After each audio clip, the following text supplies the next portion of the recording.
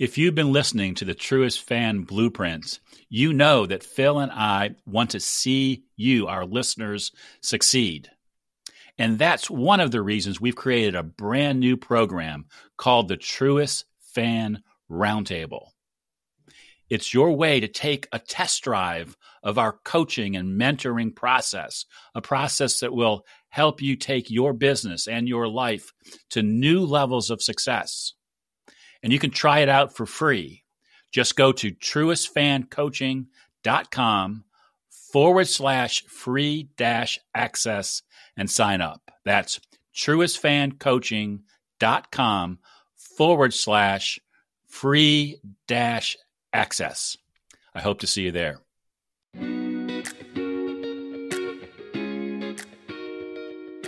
Do you ever wonder how you're going to get it all done? There just seems to be way too much to do, and you don't know how to put it in order or how to prioritize? Well, in this week's episode of the Truist Fan Podcast, you're going to meet Matt Ross. Matt is great at staying focused on what's most important. He talks about why we shouldn't be afraid of hard work, and sometimes hard work is simply the best way to get it done, and also why you can't mail it in. In a world where sometimes it feels like people aren't giving your best or their best, Matt does. And he encourages us, don't mail it in. You're going to enjoy this conversation.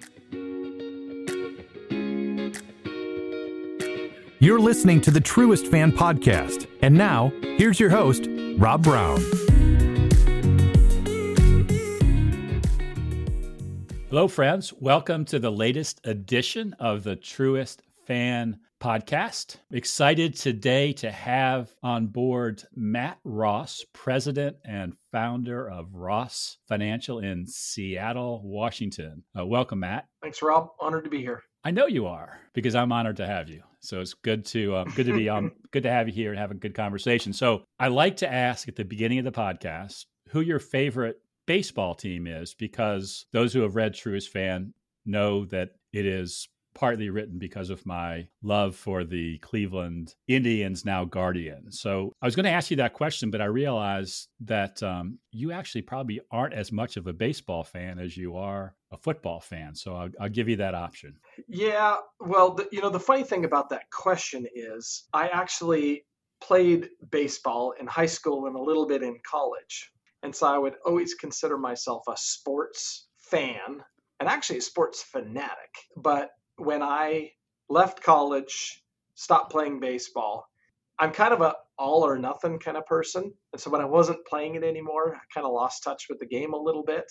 But being in Seattle, I have to say, it's my duty to say that I'm a Seattle Mariners fan. But I do find myself being a little bit more of a fan of my newfound game that I love, which is golf. So, gotcha. Well, talking about golf, that PGA finish was pretty crazy, wasn't it?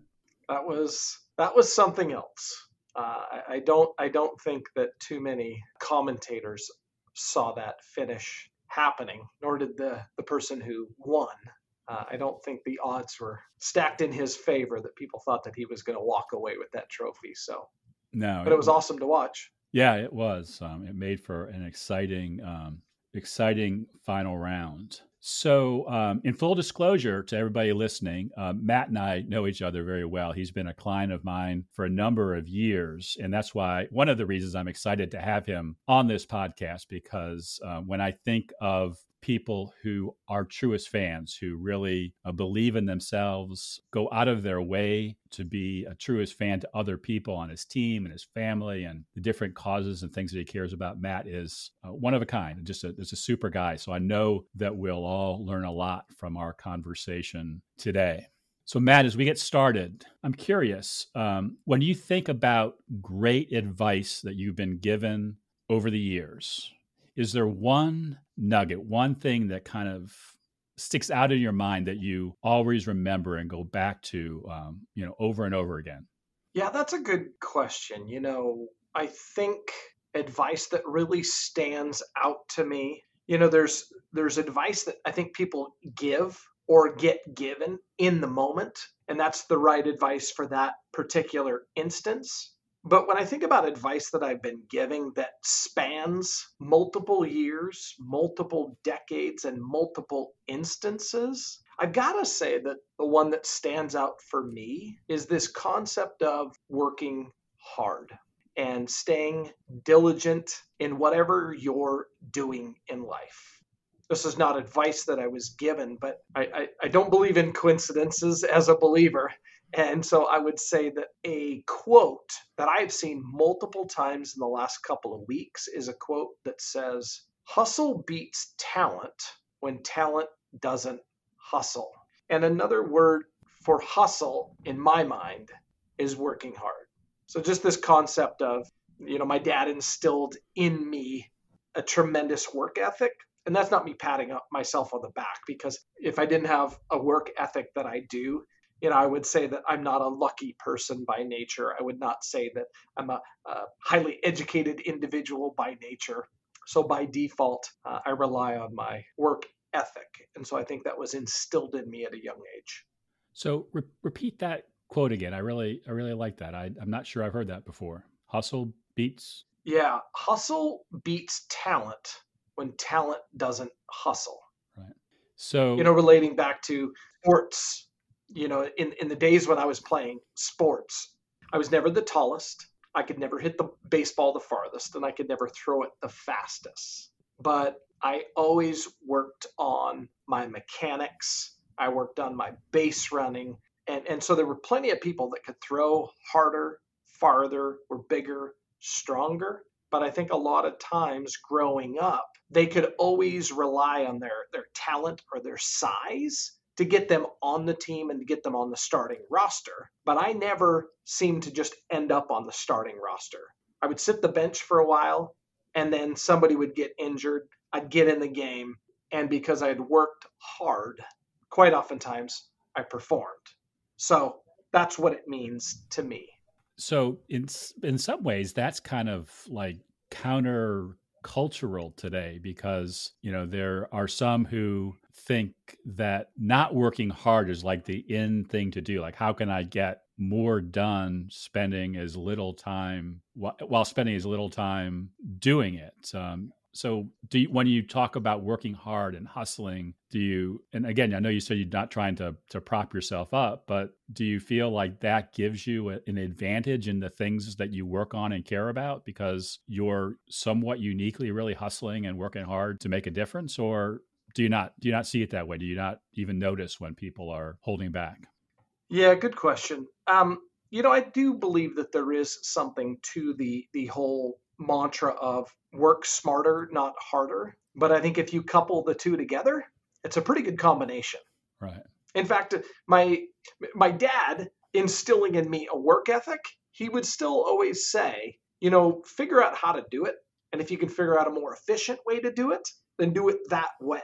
So, I think that there's a distinction or a line that needs to be drawn where, work smarter, not harder. But they're definitely not saying be lazy and just let things come to you. So I think, maybe in a world where people are going to rely on their talent or trying to be more efficient, they're not working hard at being efficient.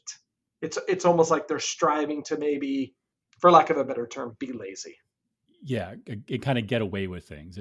And maybe I'm jaded in how I say that, just being older and appreciating hustle and hard work and effort and also seeing it smartly applied. And that's one thing I do know about you and the way that you work with your team is that nobody on your team is afraid of hard work, but you're also very good at getting a lot done without having to work late into the night or come in on Saturdays. It's a real kind of aura that comes maybe from you living out that hard work, that hustle mentality.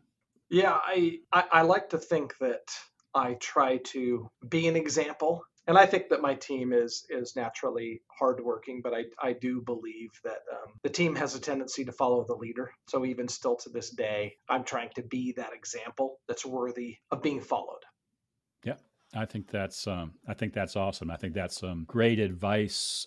Because when I think about how we can help other people become stronger, become better versions of themselves, and I think we owe that to the people around us, that leaving them alone, to kind of become who they might automatically become versus trying to push a little bit and say, hey, you can be a better version of yourself. And I believe in you. And I believe that if you work harder or do things a little differently, that you'll get better results and be happier along the way.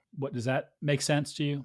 Yeah, absolutely. I think in a world today where, I don't know if I'm going to phrase this the right way, but people feel like they are entitled to feel the way that they want to feel and do the things that they want to do and kind of write their own script. There's not enough. I think there's a handful of people that don't have those that can speak truth into their life, or that they've given permission for individuals to speak truth into their life, whether they want to hear it or not.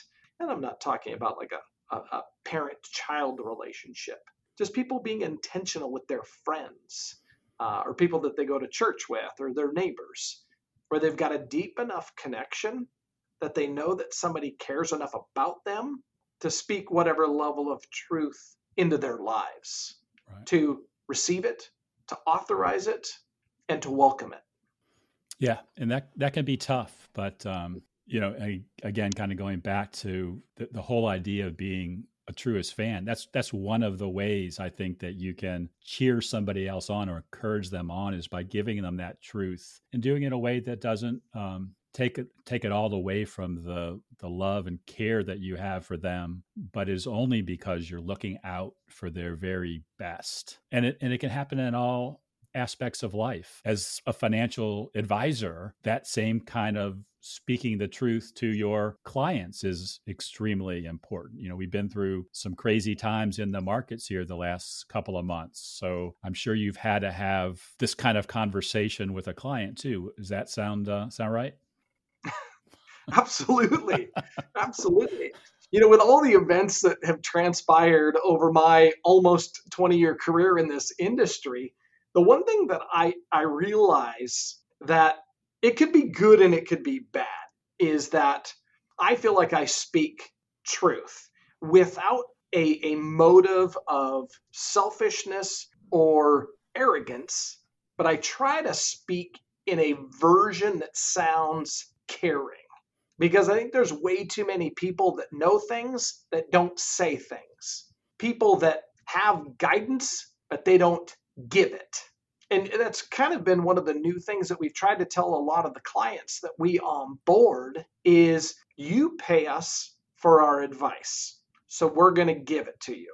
Now it's just a matter of how it's delivered, how it's received, and what level of permissions people are willing to give to us. Because a lot of times it's a stressful or tenuous situation, and we're trying to speak non-emotional truth, which can be like playing with fire sometimes. But I don't know that we've ever had a difficult interaction where good has not come from it. Right. Yeah, it's powerful. It's a powerful way to go about working with other people, whether it's in business or in other aspects of your life, because that guidance with care, truth, with compassion, it's kind of a rare commodity these days, and something that I think when we are in situations where we are able to be the advice giver, the truth giver, we feel better about what we're doing. But also when we're on the receiving end of it, it's really nice to know that somebody absolutely cares about you and the results that you're getting. And, I'm trying to think about it from the perspective of one of your clients. How could they not feel really good about what you're saying to them when you're talking to them in a non-emotional, truthful way that's really steering them in the right direction? And you probably don't get the message exactly right sometimes the first time you say it, so you have to repeat it. But that consistency becomes something that they can hold on to, which I think helps them stay a client of your practice for a long, long time. So let's switch gears. So my favorite lesson in Truest Fan is smiles and kind words go a long way. So I'm curious, what makes you smile? Uh, I could I could probably use a lot of different instances of things that make me smile. Very superficial, surface level things. But I think there's a surface level smile, but then there's also deep down joy that comes with it. I mean, just in general, my family makes me smile. We've got a 2-year-old that we adopted, Peyton, and just the things that she says deep down gives me joy, which creates the outward expression of a smile. I mean, my wife is the biggest servant. She makes me smile nonstop. Kennedy, my 9-year-old, well, I got to tell you this quick story, and I'll try to make it quick. A couple of weeks ago, we were in Hawaii, and Kennedy makes these bracelets made out of rubber bands, colored rubber bands. They're super cute. She's gotten really good at it. Well, one day she decides at the pool she's going to set up like a little stand with dollar amounts, and she's going to go sell these wristbands. And she asked for some tips, and I like to think that I know how to sell or deliver a pitch or information to people. And long story short, in an hour of selling bracelets for $1 each, she made $28. Nice. Now, this is a 9-year-old that I paid $6 an hour to do chores around the house. And I mean, that put a really big smile on my face. But if I were to lump all those experiences together, I would say what makes me smile is when I see maybe mine or my family or my friends' hard work and efforts pay off.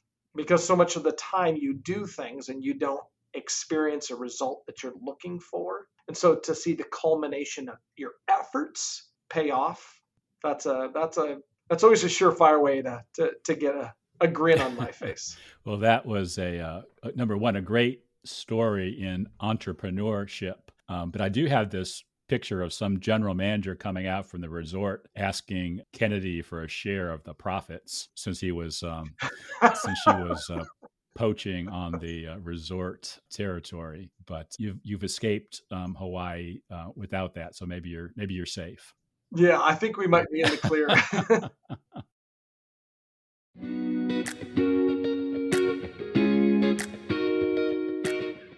Are you ready to discover your true purpose, live with impact, and build an ever greater legacy? Then you need to make time for what truly matters most. Go to truestfan.com/challenge to begin the free Truest Fan 7-Day Quick Start.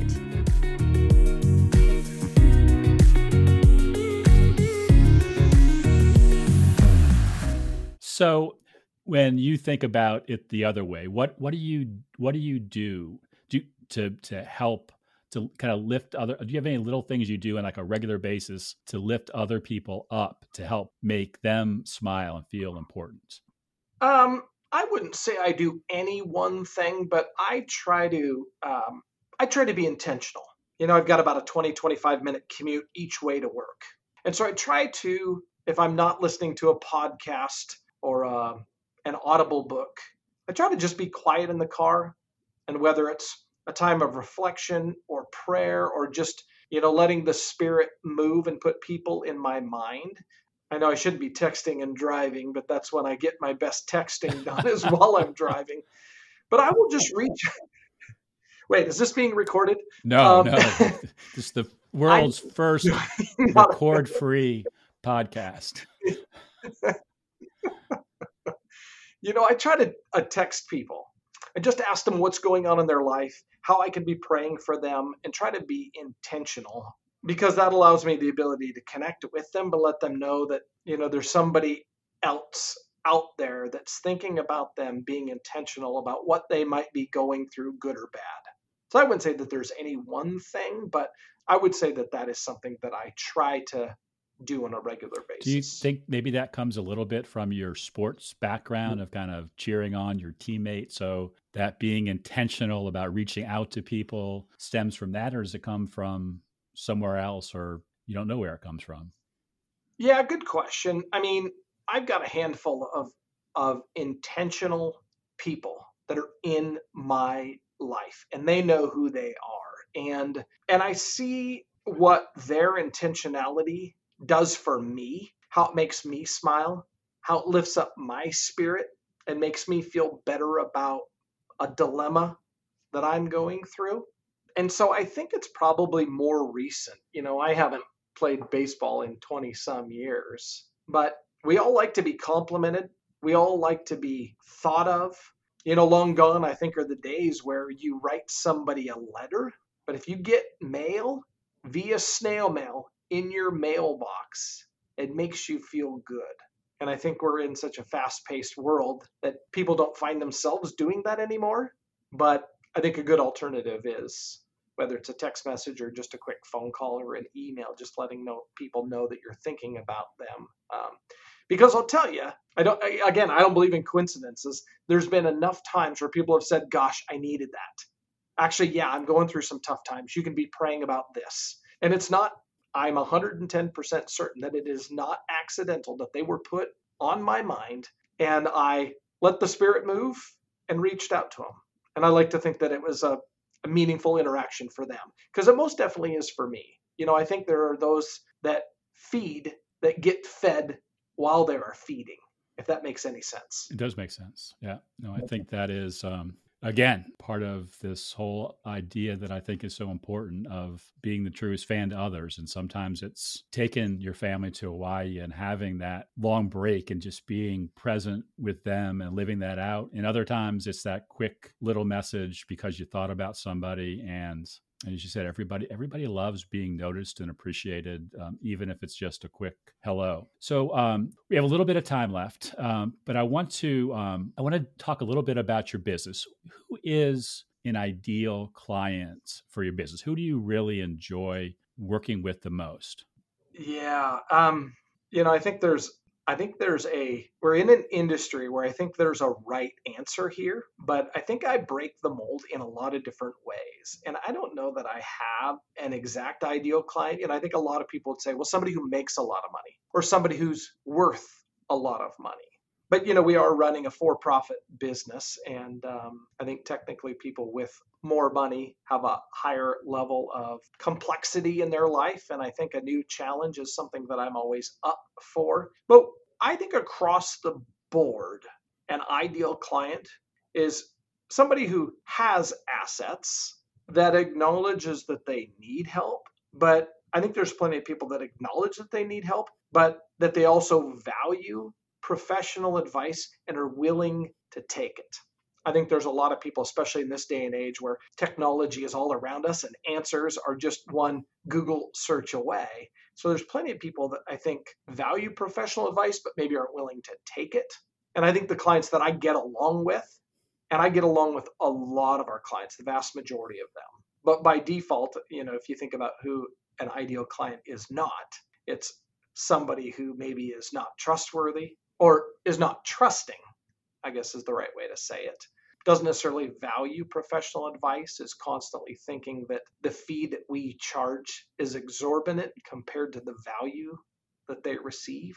So I would say a client with a meaningful level of assets that adds a level of complexity, that challenges us, and somebody that acknowledges professional advice and is willing to take it. And it also seems, and maybe just to polish that off a little bit, that you enjoy working with and they enjoy working with you. So if they kind of hit those marks that you talked about, the enjoyment, because you have to spend time with them, right? And they have to spend time with you, and it has to be a two-way street. So absolutely. Yeah. If I were to ask one of your clients why they work with you, maybe what would they say? What would they say a couple of things are that stand out in terms of the way that you serve them and communicate with them on a regular basis? Yeah, I think over my career, I've been asked this question plenty of times. And I think what they would say about us are that we are intentional, we communicate on a regular basis, we are trustworthy, we are honest in the assessment of their finances or the direction that we are guiding them. They acknowledge that we are real people, like we are not this superficial people that have all the answers and have 100% of their act put together. They acknowledge they know us as professionals. They know us as individual people. I like to say that I'm proud to say that a lot of our clients know my wife's name. They don't refer to Heather as my wife. They call her Heather. They know my kids' names. They know I like to play golf. But I think the intentionality, our level of communication, our trustworthiness, I think some semblance of those pieces put together is what they would potentially say. Yeah, cool. I having obviously gotten to know a little bit about your business, I can really say that you put that into action. So this might sound like a silly question, but with a yes or a no, are you accepting new clients? Yes. Good.